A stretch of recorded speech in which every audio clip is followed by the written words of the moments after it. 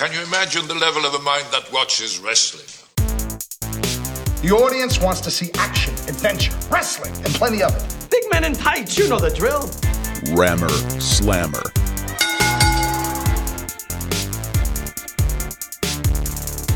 Welcome to Rammer Slammer. I'm Ben Flanagan, and we have a treat for you today, especially you Southern fans out there, specifically Alabama football, basketball, baseball, whatever athletics fans that you might be. Our guest today is Chris Stewart, the longtime broadcaster, play-by-play man for the basketball team on the radio, same for baseball, and the sideline reporter for the football team, host of the Nick Saban show on television, and a guy who just is a jack of all trades as a broadcaster, and somebody I'm a big fan of, have a lot of respect for. I think he's one of the better broadcasters, certainly in the SEC and locally, that we've had here in Alabama for many years, and I look forward to seeing what he does in the future, whether that's with Alabama athletics or whatever. The guy, I think, is just really talented. He talks to us about his favorite wrestling announcers. He's a guy who actually hosts a daily show on Tide 99.1 here in Tuscaloosa, Alabama from 11 to 2 p.m. on 99.1 FM. It's a really fun sports show focusing on Alabama athletics, but he's got something called Wrestling Wednesdays, where he makes references to professional wrestling. As a longtime fan, he plays bumper music, whether that's theme music for pro wrestlers from the years that he was a big fan. His producer Ryan McMunn is a big pro wrestling fan, so he supplies him with some good music and talking points when it comes to Wrestling Wednesday. And he's a guy I've just known has been a fan, and so I thought it would be a lot of fun to talk to him about how pro wrestling may have influenced him as a broadcaster, specifically the great announcers throughout the years of professional wrestling, no matter what company it's in, primarily obviously WWE and WCW, but you'll find in our conversation that Chris has a pretty extensive knowledge, especially of the Southeastern Territories, and grew up watching wrestling and was familiar with many of the announcers. And he dropped some great tidbits in this interview in terms of his fandom and what drew him into professional wrestling as a youngster. He's obviously not watching as much, as he's a busy man when it comes to broadcasting for the University of Alabama.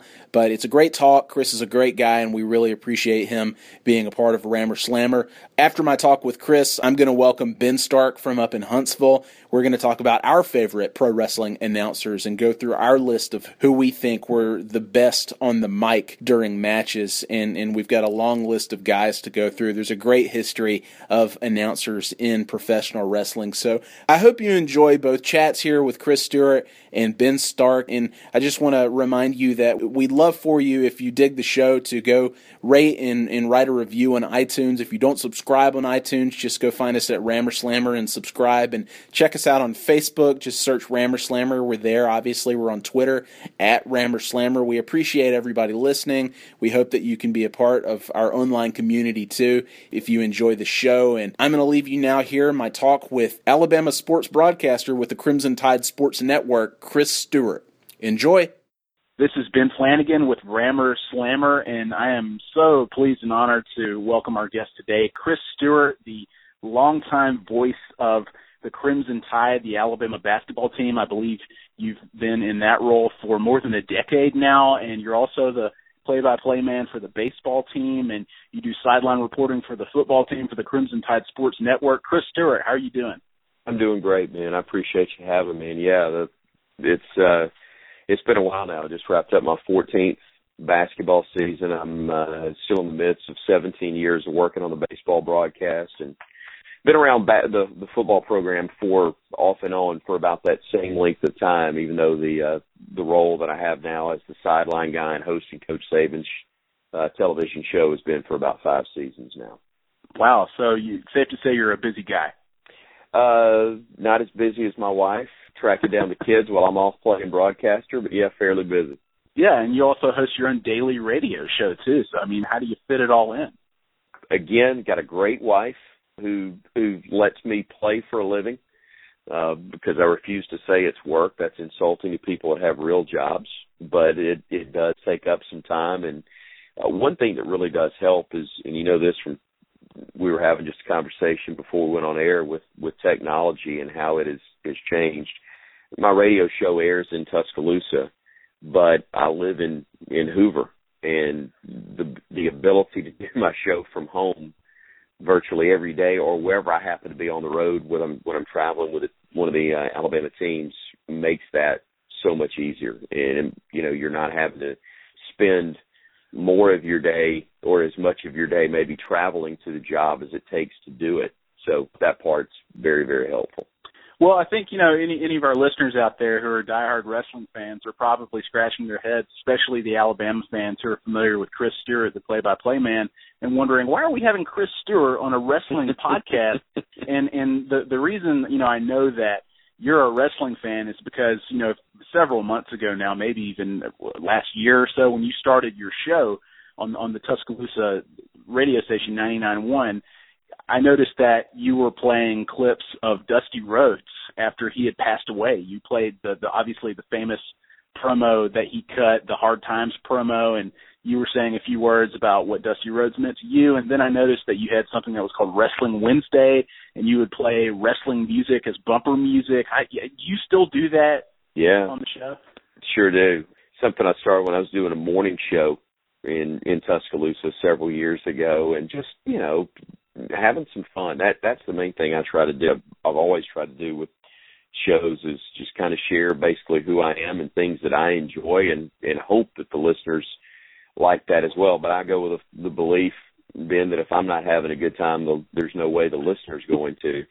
So I've always enjoyed pro wrestling, and the walk-up music, the intro music for them, we just kind of took that and had a little fun with it. My producer, Ryan McMahon, loves pro wrestling and actually follows it current day more frequently than I do, but he knows the old school stuff. So, yeah, wrestler, and you got to say it that way, wrestler theme Wednesday on the program is something we do every week and have fun with. Well, so let's go back to those days when you started watching pro wrestling. Can you recall when it was you started, what era it was in, and why you became a pro wrestling fan in the first place? I remember as a real small kid, actually, when they used to show it in Birmingham, and this is one thing that's kind of bizarre. I don't remember much about the wrestlers themselves. I remember, other than one guy, Tojo Yamamoto was the name of a guy whose name was probably Fred Jenkins, and he probably lived in Selma, but he was, you know, came across and sold as being Japanese star. But they had a local advertiser, and it was a jewelry store, and the guy's name was Taft Epstein. This is the stuff that you remember when you're little, and again makes no sense. But his advertisement, the commercials different then than they are today. He actually had like a wind-up toy monkey that just played the cymbals over and over again. And I started watching him because as a really, really, really small kid, he was probably not even 5 years old. Hey, that monkey's kind of cool. And then the wrestling just was almost an afterthought. But from there, I think it was probably, 11, 12 years old, maybe early teens. I started watching it. Birmingham area would show, I think they called it Continental Championship Wrestling. And then you would watch, about the time I got cable in late 70s, early 80s, and we could watch Superstation out of Atlanta, and you picked up what was then Georgia Championship Wrestling. And I guess that's where I really started watching on a regular basis, and used to do that virtually every Saturday, probably until I was about 13 or 14 years old, and then you find other things to do. But it was a big part of what I used to do. It was a lot of fun. You felt there was enough of a storyline you could bite into as a kid, but also realize which parts of it became sports and which were just entertainment. So who were your guys back then when you were growing up watching? You mentioned the first wrestler that you remember having exposure to, but as you became a fan and you started watching it more frequently, who were your favorite wrestlers? Austin Idol, I remember. I remember seeing guys like Wildcat Wendell Cooley was another somewhat local southeastern guy. Mike Jackson was somebody that I thought was really cool to watch. He had some title like World Junior Heavyweight Champion, even though I'm I don't know what all that encompassed. But Mike, the part that made it cool to follow Mike is even though he used to jump around the ring, was pretty athletic, you'd watch him on Georgia Championship Wrestling, and he always, bless his heart, had the unenviable task of going against Ric Flair or any of the Minnesota Wrecking Crew or somebody like that. He was a good guy that always had to face the really good bad guy. I don't know that I ever saw him win on television, even though he always came in with the junior heavyweight title belt, but he was a Birmingham area guy. I think he coached at Minor Christian School at one point, and he was just a local guy, and it was fun to watch. But I thought the fact that it was a Birmingham guy was a cool thing as well. And again, success on a local and regional level was kind of a neat thing. Today, you mentioned that you don't watch it nearly as frequently. Obviously, you're so busy, and I mean, even if somebody's not so busy, it's hard to fit in professional wrestling on a week-to-week basis as much as there is. But do you watch today now? Do you follow at all any of the programming or the storylines for that matter? What's your level of interest today? It's not as high, and it's not that I don't enjoy it when I do get a chance to watch, but besides being married, I've got 3 kids. I've got a 15-year-old daughter. I've got an 11-year-old son and a 5-year-old son, and also, the Monday nights that were an absolute must for me for so many years, whether it was watching Monday Nitro and then rolling right into watching Raw, and then probably a good bit of my 20s watching, once Nitro, I guess, went away and watched just Raw on Monday nights. So much of my Mondays are taken up now over between the family stuff, but really my Mondays now are a lot with Hey Coach starting in December. I start doing that for basketball into baseball. But even during the football season, we started a show called Crimson Tide Rewind that runs on Monday nights as well. So if I want to stay married, coming in after being gone all weekend from doing football or basketball or baseball, then also being gone much of the night to do another show, and then, plopping down on the couch and saying, honey, I'm going to watch wrestling, probably is not going to keep me out of the doghouse very well. Believe me, somebody who doesn't have nearly as busy a schedule as you do around the clock, even without that, convincing your wife that you've got to sit there and watch 3 hours of wrestling or even 5 during the week, it doesn't go over extremely well. It's part of you're trying to tell her, I can get away with it's part of the job with all the other ball games that I watch. That is a different deal. But I will say this, my son that's 11, when he was 4, 5, and 6, we watched, he was into it. And I don't remember which WrestleMania it was. It's the only time I've ever actually bought the pay-per-view. We watched it. My wife and I were pulling for The Rock, and he was pulling for John Cena. So she's a good woman. But even the best have their limits, and I know where the limit is with her. Well, Chris, a big reason I wanted to talk to you about this, I know that you're a fan, but I think you're a phenomenal sports announcer and broadcaster, and I can only assume that if you watched wrestling for all of those years, which is obviously a different level of broadcasting, and it certainly takes its creative liberties, and it's totally different from real-world sports broadcasting, I can only assume that you took a little something over the years from the guys, the men and women for that matter, who are behind the desk and have the headsets on and are calling the action. Is that safe to assume that you maybe maybe they weren't direct influences, or maybe they were, but how have you watched or noticed wrestling broadcasting and announcing throughout the years, and has that played any role in your decision to become an announcer or do anything differently? Well, first of all, I appreciate the kind words about my work, but I do like to look at myself as the Lord Alfred Hayes of play-by-play announcing. No, do you even remember him? You're too young to remember. No, absolutely I do. No. He was there. Like when I started, it was about WrestleMania 5. That era, and he was still kicking. I'll tell you what I enjoyed about that, and I'm sure the WWE Network channel has this, and it's part of what it's one of those deals. It's kind of like video games. I never have allowed myself to get locked in because I know once I do that there's no coming back from it. And it's the reason I haven't gotten the WWE Network. I know I will wind up locked for hours, primarily from that stuff, because there was a show, and you may be able to tell me this, there was a show that used to be on the USA Network. It was tied in with, back then, the WWF, when Vince McMahon was one of the announcers, in addition to being the head of the organization like he is now, but he used to be one of the primary announcers. And they would do a Monday night show. It was before Raw, but they did a show that was almost like a Tonight Show version, or a wrestling version of the Tonight Show, maybe is a better way to put it. And it was kind of like a Bugs Bunny cartoon where, they were trying to play it off straight, but there were so many things that if, you could see the behind-the-scenes kind of humor. And what I mean by that is, cartoons are for kids, but you got to be an adult to really appreciate all the humor for Bugs Bunny. It was kind of that way with this show that they did. They were trying to play it off as straight, but Lord Alfred Hayes would get cracked up. Mean Gene Okerlund, Bobby the Brain Heenan owned him. I mean, he would say something or do something, and it became a deal where they were trying not to lose it in the midst of doing this show.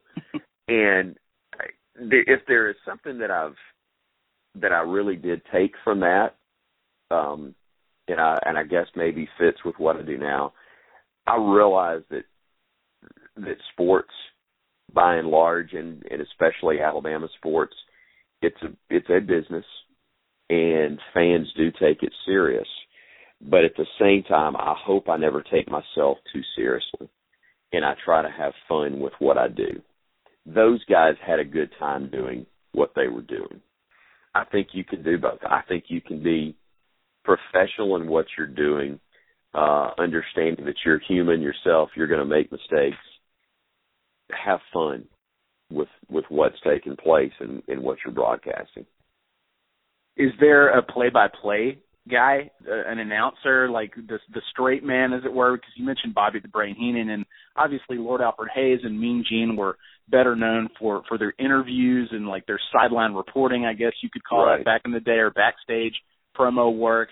But like the Gorilla Monsoons, the Jim Rosses, the Tony Schiavones, are there any of those that stick out for you as guys who are, beyond being wrestling announcers? Yeah. Do you see them as talented broadcasters when it comes to calling play-by-play action in the ring?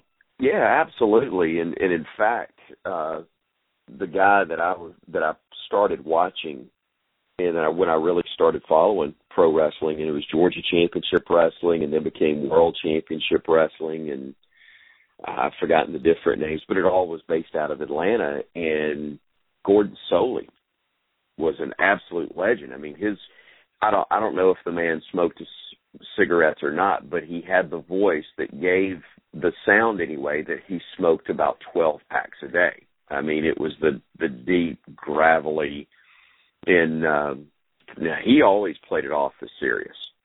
And it, as a kid, you're buying in and going, this is all 100% real life, everything. And he sold it in a big way. But the guy that kind of followed him was Tony Schiavone.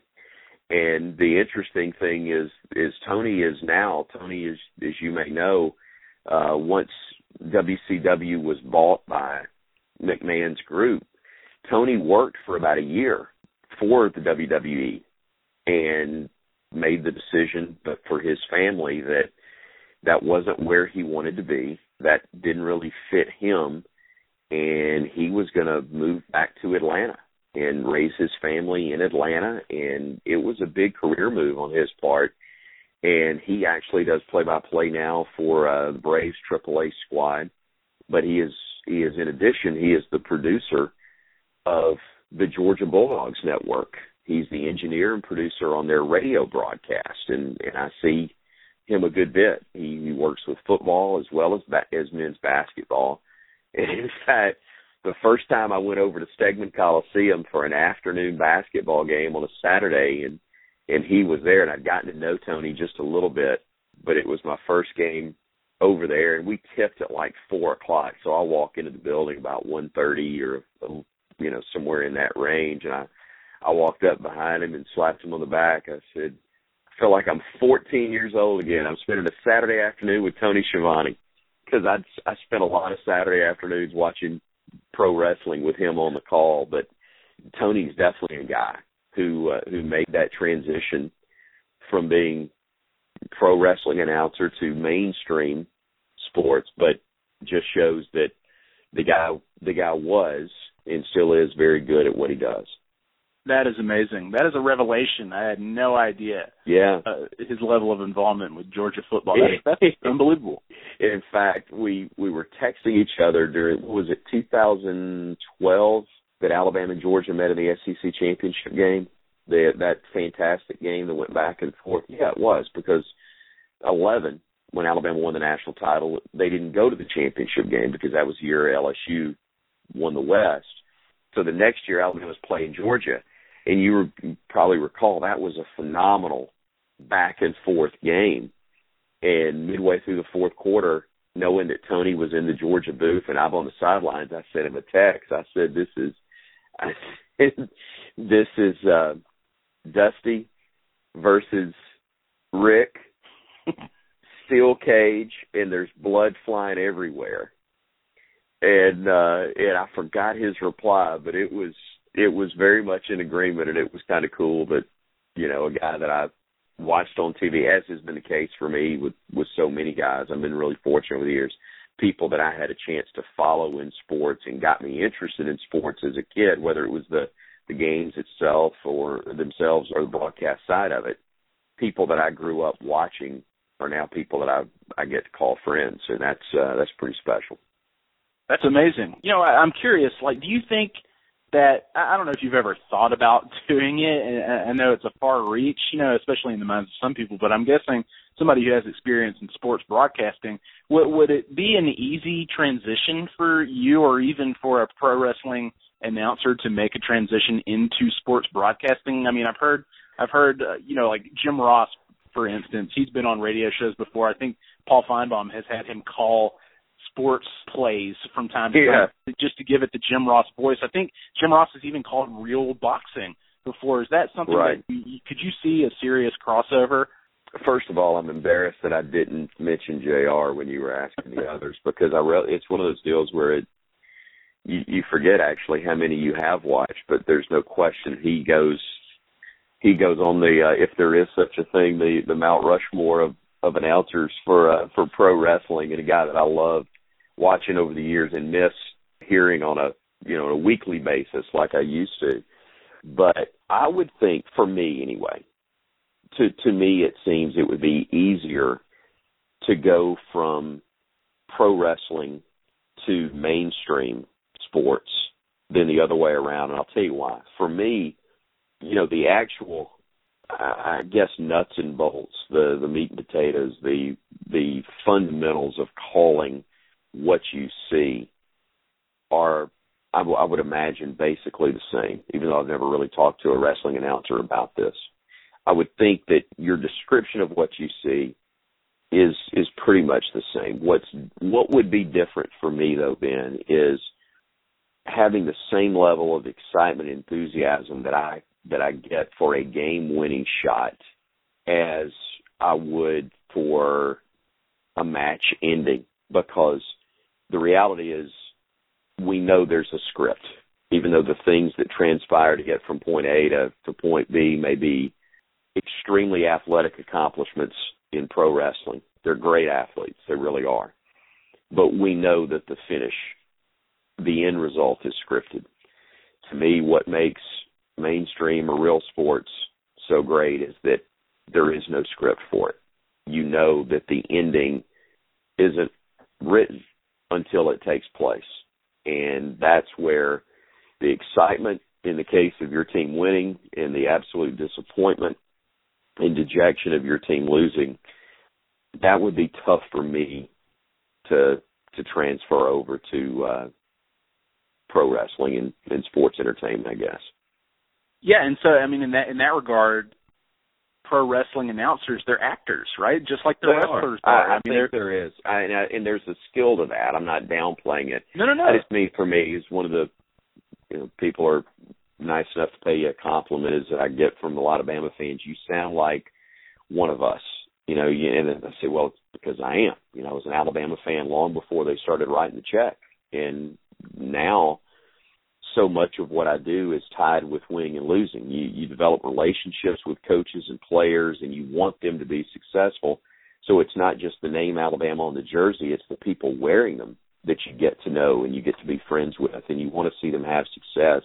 And so when I make a passionate call, whether it's pro or con, it's still heartfelt and passionate. There's nothing at all contrived about it. There's no acting. There's nothing fake about it. It's from the heart, whether it's a win or a loss. I don't know that I could make that carry over to something that was truly scripted. That was going to be my follow-up there because, you are conveying all of the action to folks who can't see it, right? Right. Especially with basketball and obviously baseball, and you have to make it exciting for them. And obviously, it helps to be a fan of the product or what you see on the field, and you're in a position where it's okay to pull for the home team, right? In the Sure. Crimson Tide in this case. And like you said, a passionate call is genuine. But even, when there's a buzzer beater, when there's something exciting happening, when you want people to stick around, through the break, is there something that you have to put on a little extra, or not necessarily even that, but how do you do that? How do you convey something so exciting? Because you're having to sort of represent the moment and represent the fans in the house, the people who are listening. How does that come across so genuinely where you don't have to put a little something on top of it? Well, I don't. That's a great question, and I think my answer for that is I don't hesitate to share my feeling.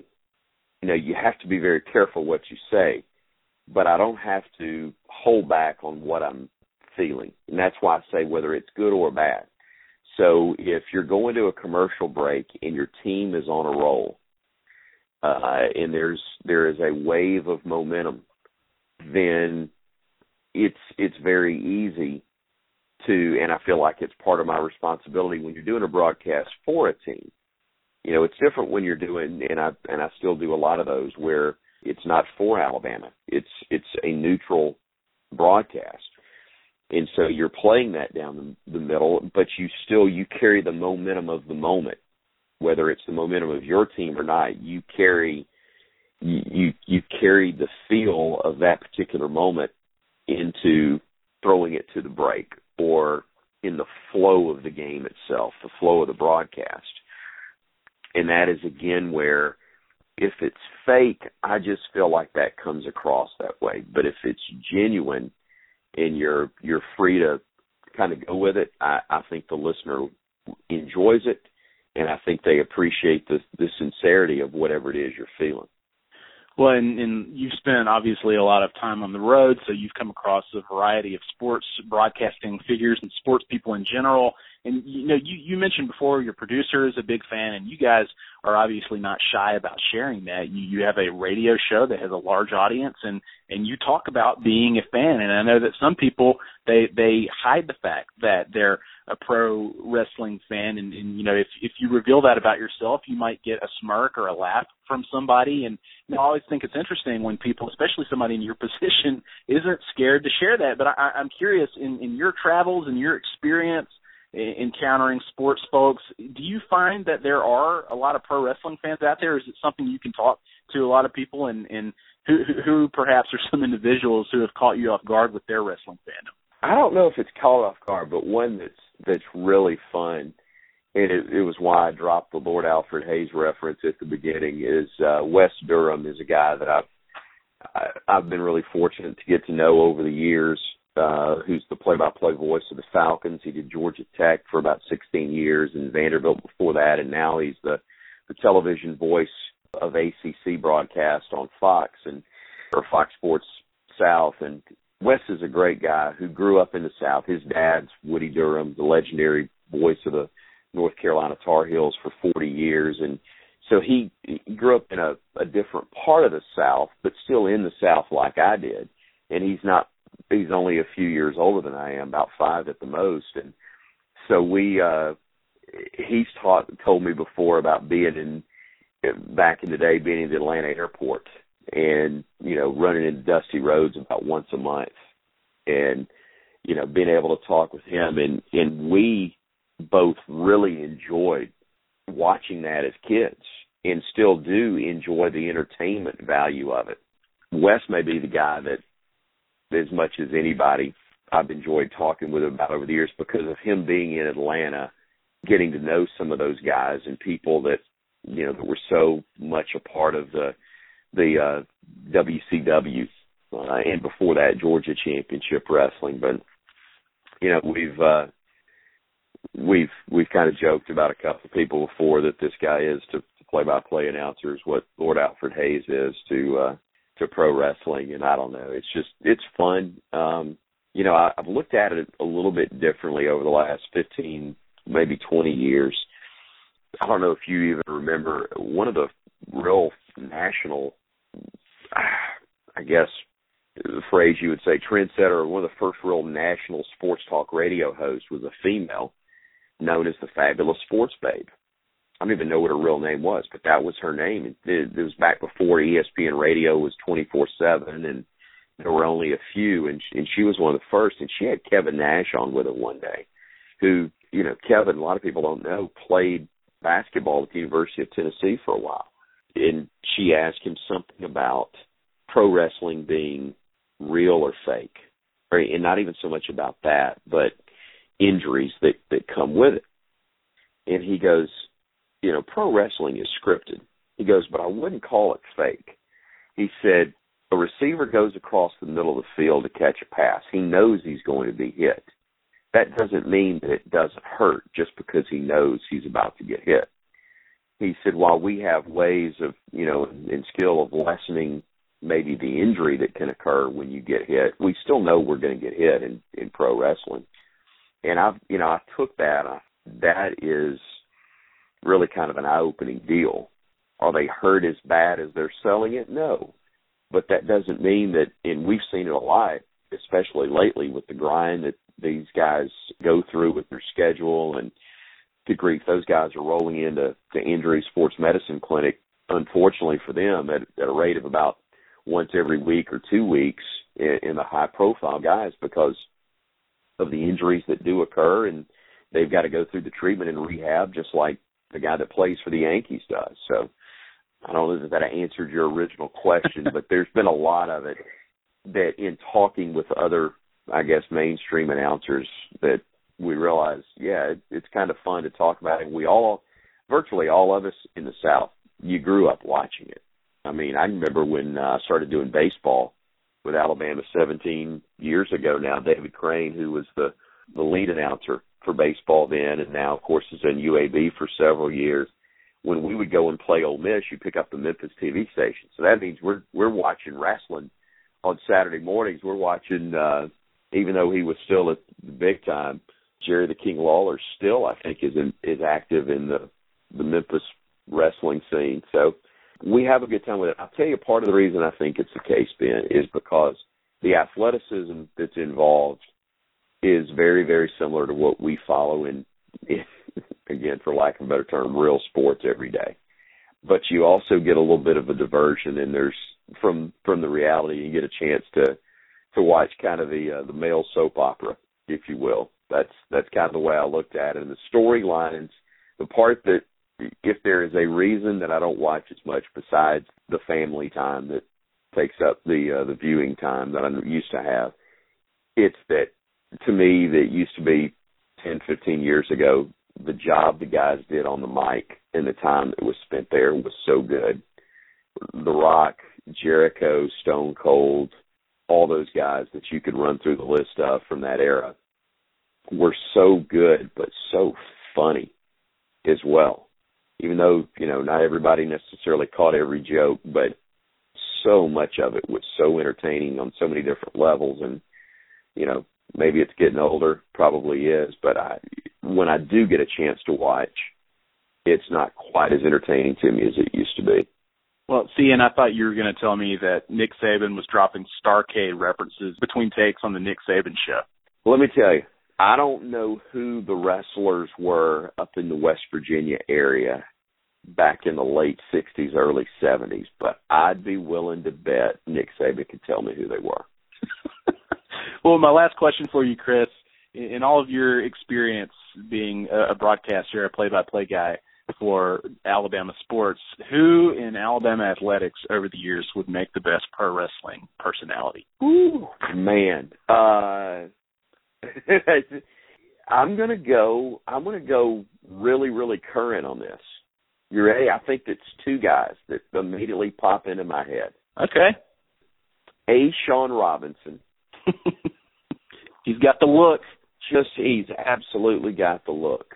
From the time he walked on campus, he looked like a 35-year-old man. So A. Sean, who's one of the scariest looking individuals that's walked the planet, would be outstanding. But Retno Basahan would be phenomenal. Great athlete, freakishly good athlete. He could play face so easily. The Hollywood good looks that he has, the international background that he has, just incredibly articulate. He would be an absolute high flyer of the Jimmy Snuka variety, probably maybe combination of Snuka and Rey Mysterio with his athleticism. How about that? I love it. I love those answers. Chris Stewart from the Crimson Tide Sports Network.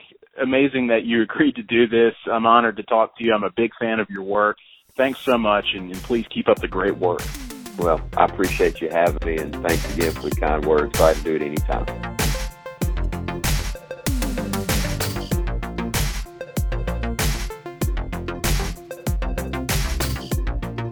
This is Ben Flanagan again with Rammer Slammer, and I am now joined by Ben Stark up in Huntsville. Ben, how's it going? Great. Thanks for having me on. Of course. And I think you're going to be good for this topic. We just got done talking to Chris Stewart, the Alabama play-by-play man, about his interest in wrestling and how wrestling influenced him as a broadcaster and some of his favorite wrestling announcers. And he had some good answers. And it turns out he's actually pals with Tony Schiavone from the WCW days, which blew my mind to learn that Tony Schiavone was not only they were buds, but that he was involved in like Georgia football now and is calling AAA Atlanta Braves minor league games now and is just completely away from wrestling. But that's neither here nor there. I want to talk to you a little bit about our favorite pro wrestling announcers throughout the years, and it can be WWE, it can be WCW, it can be whatever. I know you watch Lucha Underground, you watch New Japan Pro Wrestling, and if you want to throw those in there, that's totally fine, and this is a free-for-all. But first of all, I just want to know from you, what do you typically look for in a wrestling announcer, whether it's the play-by-play man or the color commentary? Well, I will say that for like a match, a single match to be great, like A+, 5 stars or whatever, I almost don't necessarily need an announcer. I think there's been so many great Japanese matches that I have no idea what the guys are saying, and they've still been great, but it does always help to have some sort of level of energy there. And I think that's probably the number one thing, is just a level of energy to help tell the story of what's going on in the ring. And that almost doesn't even come down to specific words that are used. Off the top of my head, I'll just say, and this is something maybe a listener can help with. In the 90s, I don't even know if it was popularized in the 90s, in All Japan Wrestling, there were these series of matches between all these different guys, and it's kind of considered the best, bunch of wrestling matches of all time. With Stan Hansen was part of it, but also Kawada and Misawa and Yun Akiyama and Vader was up in that mix too. And there was this, I don't know if it was one announcer in particular that would do this, or if there was if it was just a thing, but whenever a big fat American dude would clothesline a guy, one of the announcers would scream "Lariato." And there's actually a really great Twitter, a guy on Twitter with the handle Lariato with like 3 O's. He's a really good follow for wrestling fans. But in general, like that's such an iconic part of that era of Japanese wrestling.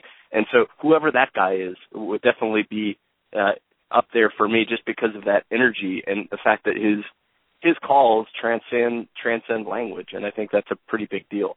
In general, Joey Styles was always a favorite of mine for that same reason, the energy that he brought. Even when it was just him by himself in the booth, he would tell the stories and he would call the moves, but every now and then you would get his "oh my God" exclamation, and it just made that company. It's hard to watch a ECW match without enjoying that Joey Styles commentary.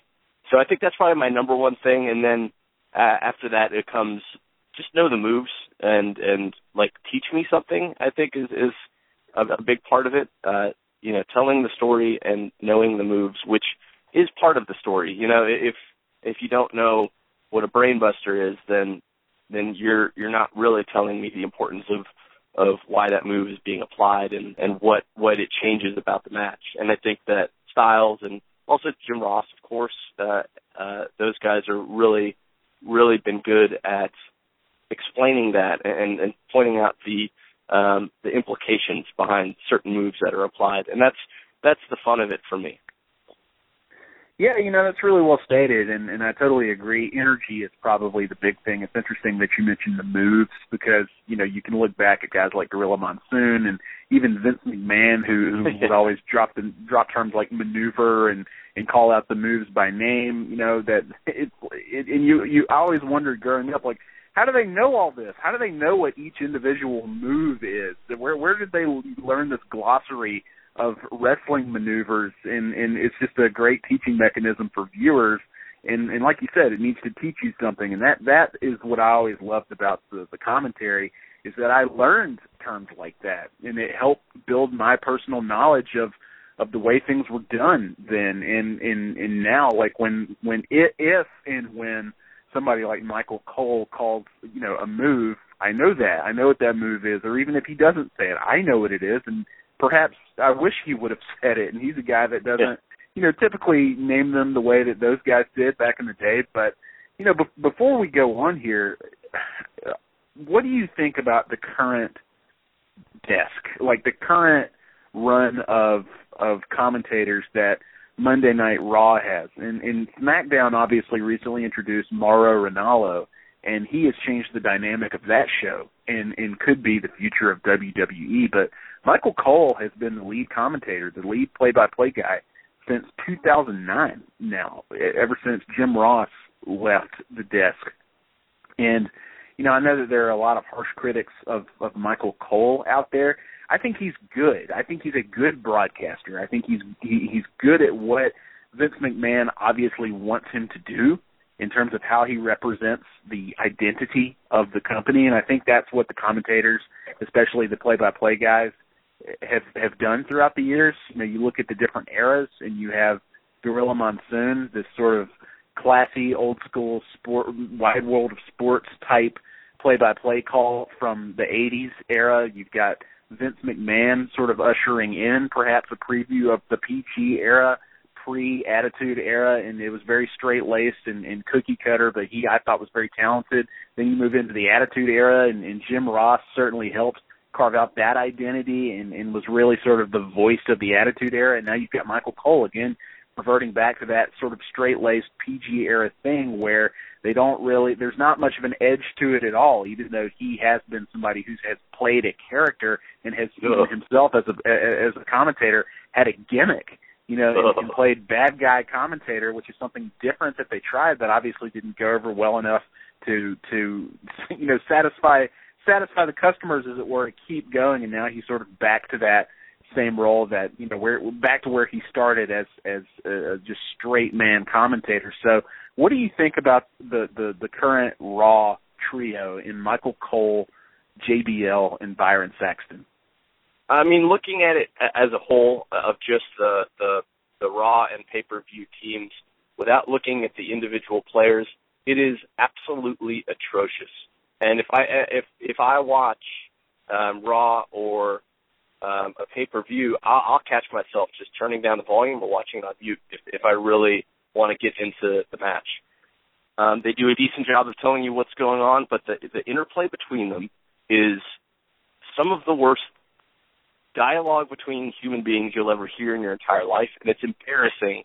And it's one of those things where if my wife is in the room and I'm watching it, I feel so self-conscious, and I feel like turning it off just because I'm not embarrassed by what's going on the screen. I'm embarrassed by by the banter. And I hate to even call it banter because that infers like a 1930s screwball comedy kind of back and forth dialogue, and that's so far from what we get here. Now, looking at them individually, I think that that Michael Cole, like you said, has had some really strong points. I think last year he called the Beast in the East special on the network, and it was really great. He was calling moves. It was just like a real sports broadcast, and it was fantastic. And he had a run with Taz in the early 2000s on SmackDown that was great. It's one of my favorite pairings of all time, which is kind of weird because individually those guys aren't necessarily the strongest commentators, but they had a great chemistry, and whatever direction they were given from the back was good. And I think that's the problem now, is that there's so much emphasis on brand that the individual matches are so unimportant, and the announcers heighten that problem. But I think really one of the big issues is JBL. I think it's easy to see why he would be good for that spot, because he's such a good, hateable bad guy, and was that when he was a wrestler, and he's apparently very happy to toe whatever company line that they throw at him.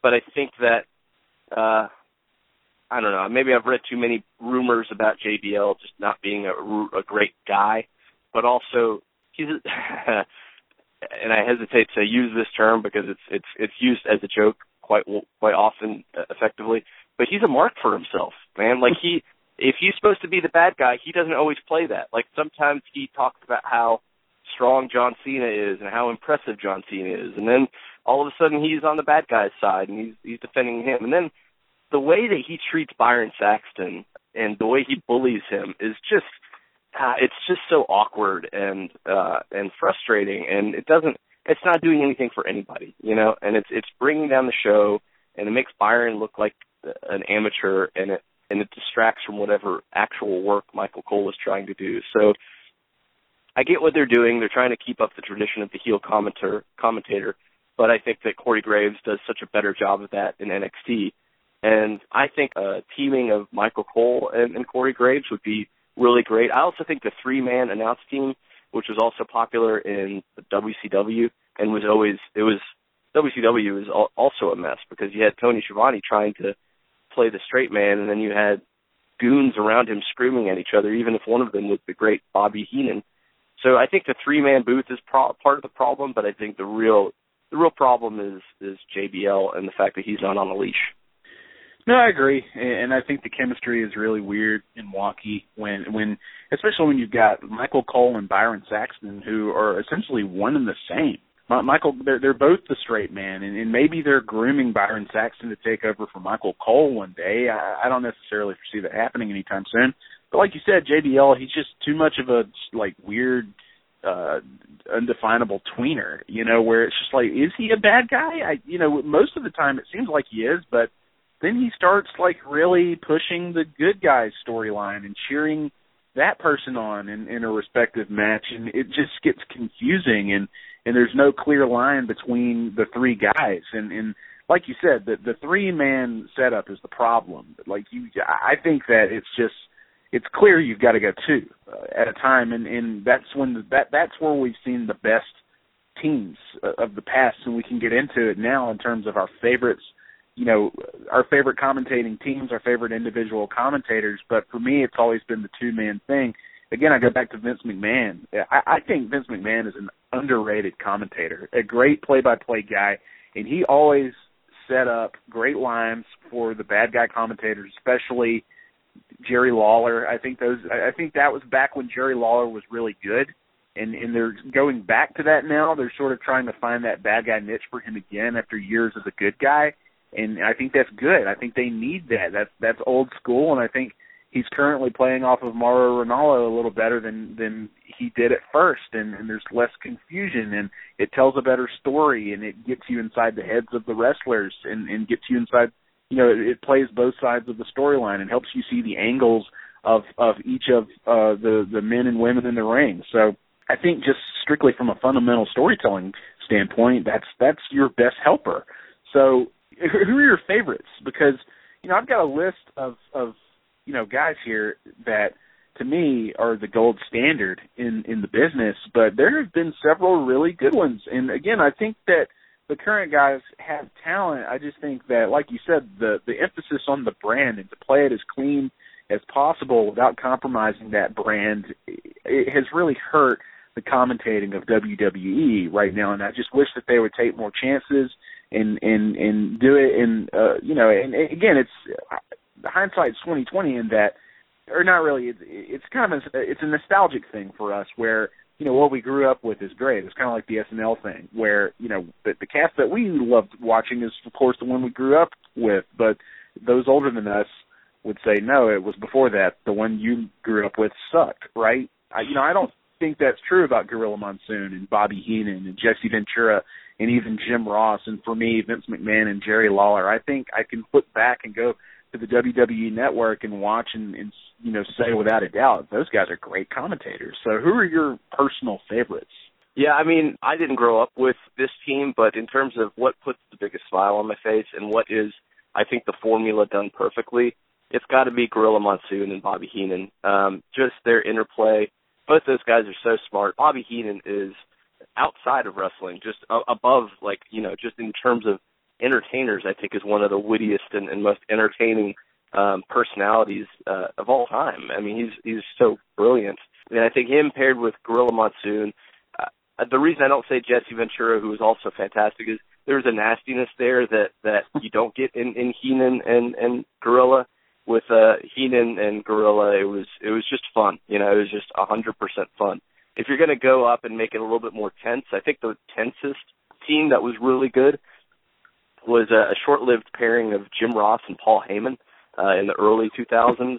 Man, you could just, obviously they're friends in real life and had known each other for years, but the hatred that they had for each other on screen, it was nothing like that Jim Ross, Jerry Lawler pairing that was very popular, the Vince McMahon, Jerry Lawler pairing. It was just two guys that were stuck together and were both extremely technically proficient, knew what they were doing, and knew how to tell a story and play their characters. That's a pretty legendary pairing in there.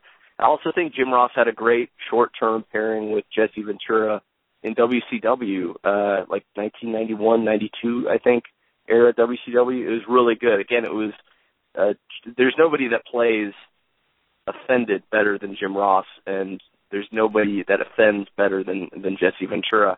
So they had a really great repartee as well.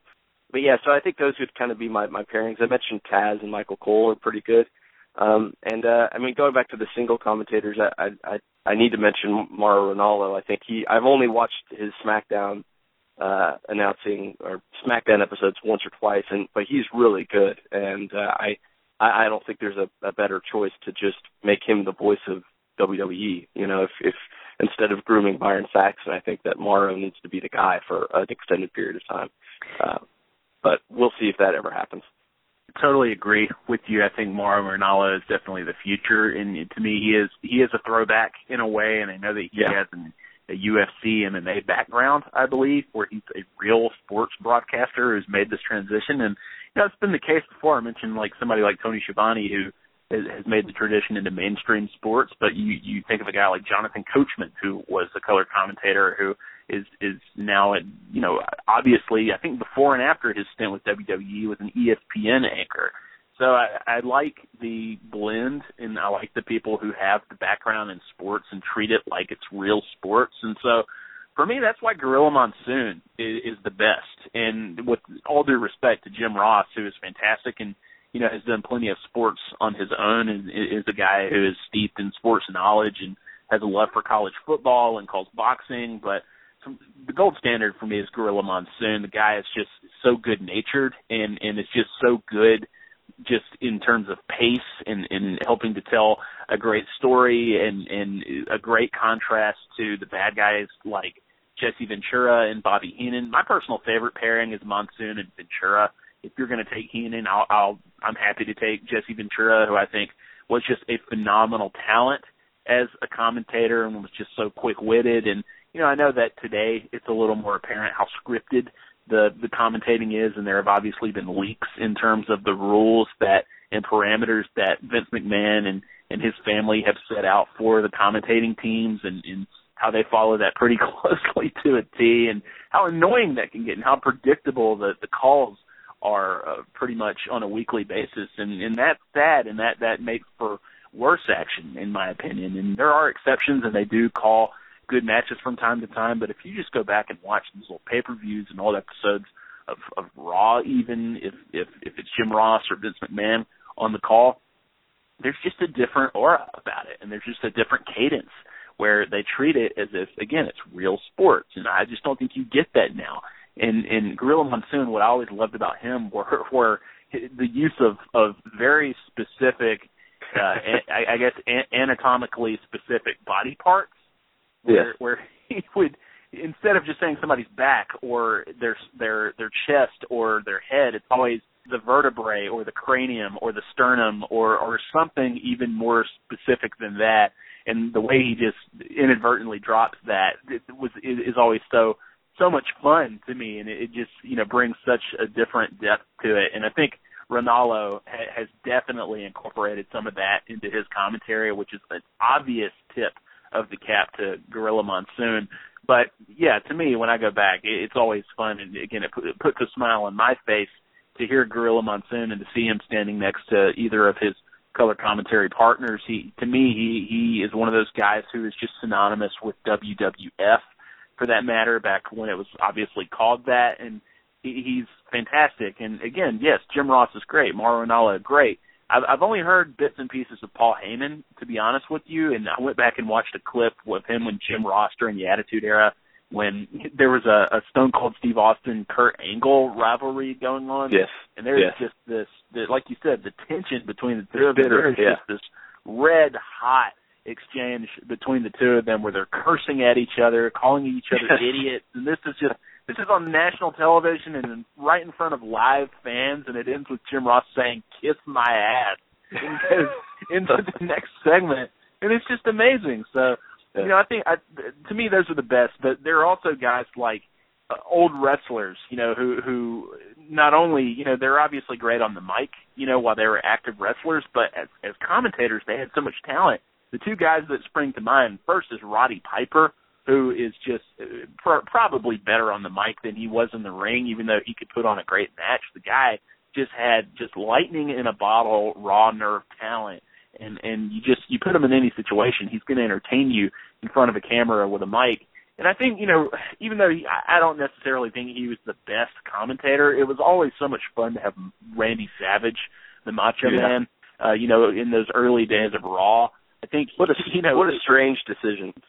It was strange. Put him behind the mic. He has just one of the all-time great voices of all time. So even if the commentary isn't up to snuff with some of these guys on the list, to hear Randy Savage's voice for any extended period of time, it's usually going to make a situation better. Yeah, I mean, you mentioned again going back to the Ventura pick. I think the big difference between him and JBL is consistency. Is that for years and years and years, Ventura's perspective on Hulk Hogan were so consistent, and he had everybody figured out and stuck with it, and there was no wavering, and he just knew who he was when he was in character, and there was no straying from that. And I think that's another thing that's kind of missing. I do also think currently Matt Stryker is pretty great. He called Wrestle Kingdom 9 for New Japan, and he's the Lucha Underground guy. Unfortunately, he's paired with Vampiro, who is quite possibly one of the worst wrestling announcers I've ever heard in my entire life.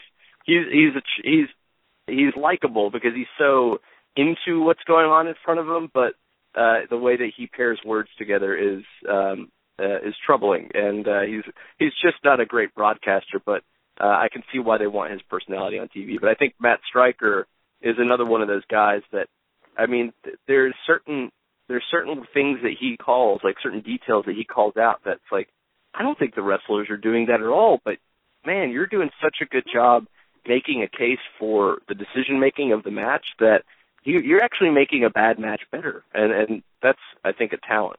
And I think he is a tremendous wrestling nerd, and I think that's who you want behind the mic, is somebody that, like you said, Mauro Ranallo is another example. Like, these guys just love the sport of professional wrestling, and it comes across in their work. Yeah, to keep going back to Ventura, like you mentioned, the nastiness, and I think that's honestly what I love about him. Just sure, the nature of Ventura. He has a line and an insult for everything the commentator says, and he just, like you said, the consistency of taking up for the bad guy, no matter what. It's just what you depend on as a viewer, what you expect from him, and the way he trades insults, not even trades, just doles out insults on the nice guy, straight man that he's working with. Like, I watched a clip the other day where Tony Schiavone, in fact, had a small stint in WWF, and he called a couple of pay-per-views, and he was paired with Ventura, and I can't even remember what Schiavone said, but it was just something very, just calm, and there's nothing that called attention to itself, but it, caused Jesse Ventura to say something like, that's got to be the dumbest thing I've ever heard, Schiavone. I thought Gorilla Monsoon was the biggest idiot I've ever met. It's just stuff like that is so good, and when he's complaining about the referee being out of position, to count 1, 2, 3 on a meaningless cover that would not have, would not be the end of the match.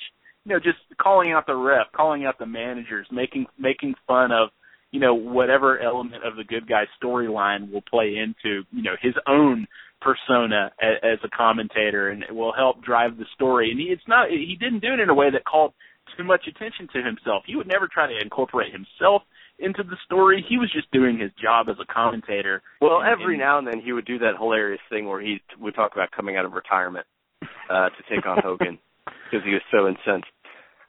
Yeah. Stuff like, and I mean him insulting Bob Uecker at WrestleMania 4, where Bob Uecker is clearly super duper drunk and like has nothing to go off of. It's just Ventura tearing him apart. He's tearing apart his baseball career, his short-lived baseball exactly. Career. He's like tearing him apart at a personal level. It's really bothersome, but it's hilarious. And it's so much better than what you get on a weekly basis with somebody like JBL, because there's no consistency, and at the end of the day, Jesse Ventura is correct about everything he says. Yeah, what I always loved about Ventura, the one time he would sort of break character is if there was like a calm moment at WrestleMania and Gorilla Monsoon would just say, "Hey, is there anything you want to say, Jesse?" And he would always shout out to these what were then, as you watched it, random names to people in Minnesota, which I would have to assume would be his family members watching from Minnesota. So for like a split second, it's like, oh, well, there's a nice genuine moment from Jesse Ventura, but then he would go back into just the nastiness, and it was so good. So yeah, for me, he's probably the all-time color commentary guy, and Heenan is just a close second. The guy the guy's brilliant at everything he did. He was the total package. I mean, if he wasn't on commentary and we had Jesse there, then we had the best of both worlds, because we had Heenan as a manager, whether he was cutting a promo or he was just telling stories outside the ring during big matches. Yeah, Heenan was just perfect. There's that little moment from WrestleMania 7, I think, before Ultimate Warrior versus Macho Man, where Gorilla is like taking it to the next match, and Heenan is just like staring off camera, and you kind of just think he's zoned out, and you're like, why aren't they cutting away from this? It looks embarrassing. But then you realize that he spotted Elizabeth in the crowd, and he starts freaking out and pointing at her, and it cuts to her. And it's just little stuff like that where, I don't know, like he could have played that a billion different ways, and he was so devoted to that story that he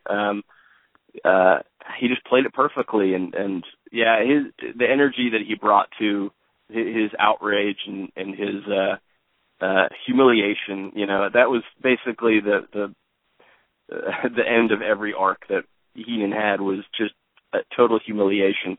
And the way he played that through his voice was just incredible.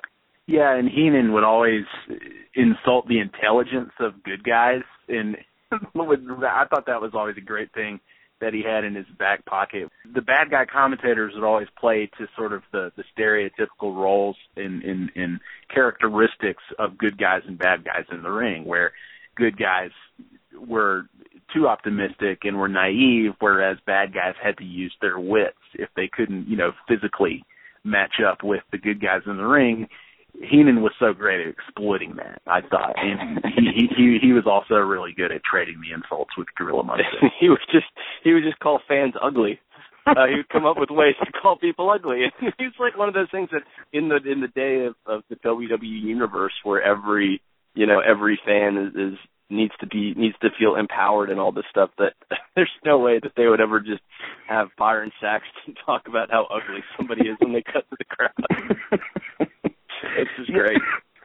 I think Lawler was honestly, I think he was good at that too, to an extent. Yeah. During the McMahon era and the Jim Ross years, the early days of Raw, before he started wearing Ed Hardy T-shirts. Oh, good. The Lawler talking about Stu Hart and Martha Hart is some of the most cruel stuff you'll ever see on television, but it's all very funny. Yeah, I think where Lawler went downhill was during that JR stint, when they started increasing the sexuality of everything, and he started freaking out about every woman on screen and setting sexual politics back, well, probably pre-Stone Age. It's pretty bad. It's really, and his voice hits tenors hits pitches for me that it makes me want to hurt. No, I totally agree. And look, it's all a reflection of Vince McMahon, right? I mean, he wouldn't be doing that unless Vince wanted him to, and all of these, and to Vince's credit, Gorilla Monsoon's the same thing. Jesse Ventura, Bobby Heenan, they're reflections of what he wanted for the company too. So there are pros and cons to the commentary selections that he's made over the years, but I think for the most part there have been really talented broadcasters who have always brought a lot to the table, and I'm sure the wrestlers probably feel the same way. I know Stone Cold has made requests in the past for Jim Ross to call big matches for him, so I like to see the respect between the commentators and performers at his level, and I hope we see that in the future. I hope that there's a bright future for commentary, and hiring a guy like Mauro Ranallo tells me that there probably is. Now that you've got him, let's focus on the color commentary, and let's get the next Ventura, the next Bobby Heenan, instead of just this blandness that we're stuck with right now. Because maybe Vince feels the same way to an extent. Obviously the PG era would come to an end if that was true, and Michael Cole would be out the door, Byron Saxton would be out the door. But I think, hiring a guy like Mauro Ranallo and reverting Lawler back to his bad guy tactics might tell you that we're ushering in a new era of commentary, and maybe this is the future where we reach back into the past. Do you think that is on the horizon, or do you think they stick with sort of the bland formula that we've had for so many years now? Yeah, I don't know. I feel like on the main shows the signs are that no, they're going to kind of keep doing this. Like you said, they may swap out a few pieces, but it seems like they need as many voices shilling all the different features of the network and WWE on a whole that they can get, and that probably yields some sort of results. And you not only have Vince McMahon, you also have Kevin Dunn, who's the longtime kind of director behind the scenes of everything. So he has his opinions on what works and what doesn't. And I feel like it'll probably be more kind of cookie cutter Michael Cole types paired with good company guys like JBL going forward. I remember a few years ago I heard an interview with Scott Hall where he talked about he was kind of campaigning to get on TV as a color commentator, and that seems like a great idea. What a great voice and what a great bad guy, literally the bad guy, to have him kind of step into that Jerry Lawler role. So I think there are plenty of people that could fill that role that I'd be excited to see. I just don't know if they would ever actually follow through with it, especially considering Scott Hall's extracurricular activities. Yeah, he would be really good, but to me there are 3 guys on the current roster right now who are amazing talkers and would be amazing as color commentators, whether they were good guys or, well, really, if they were bad guys, because I just have always loved the bad guy color commentator. Xavier Woods would be fantastic. I think The Miz would be fantastic. And I think Enzo Amore in some role on the mic, whether he's a manager for somebody or a color commentator, he would be terrific. And, you know, we've actually gotten a first-hand preview of what Kevin Owens would be like as a commentator, where he's taken these breaks and you know, pulled up a chair with those guys and has done some really terrific work. So I should say 4 guys on the current roster. So I really hope those guys have futures at the desk there, because I think they would be really, really good contrast to a straight man play-by-play guy, no matter who it was. Yeah, I think today they should fire JBL and put The Miz in that chair, because again, he's got the consistency of character, and he's had a pretty solid run, and I don't think he's going to give us anything in the ring that we're going to miss. To a lesser degree, you could say that about Xavier Woods as well. Like, I don't think Xavier Woods is going to be pulling out 5-star classics anytime soon. Kevin Owens, I don't want that, because he does deliver in the ring, and he is one of their best guys right now in the ring, and I don't want to see him change that for a very, very long time. But again, Enzo Amore is an interesting choice, because he's been kind of injury prone, and he's a smaller guy, and you kind of wonder maybe it'd be better for him in general to, you know, for his health, to be more of a vocal presence, considering he's great at that. The only thing is he's so good at talking smack that you kind of want him at least to be somebody's manager, to get somebody into position. Manager. Yeah, exactly. I think that'd be great. Or put together a little stable, you know, of guys that deliver cash the checks that Enzo writes with his mouth. I think that would be kind of neat. So maybe the future is bright for WWE commentary. As with everything else, it's up to them to mold the excellent raw talent that they have at their disposal. Whether they'll do it in an intelligent way is totally up to them. All right, Ben Stark up in Huntsville. Thanks for talking this out with me. Thank you. Rammer Slammer is produced and edited by Ben Flanagan for the Alabama Media Group and AL.com. Find us on iTunes and follow us on Twitter at Rammer Slammer. Thanks for listening.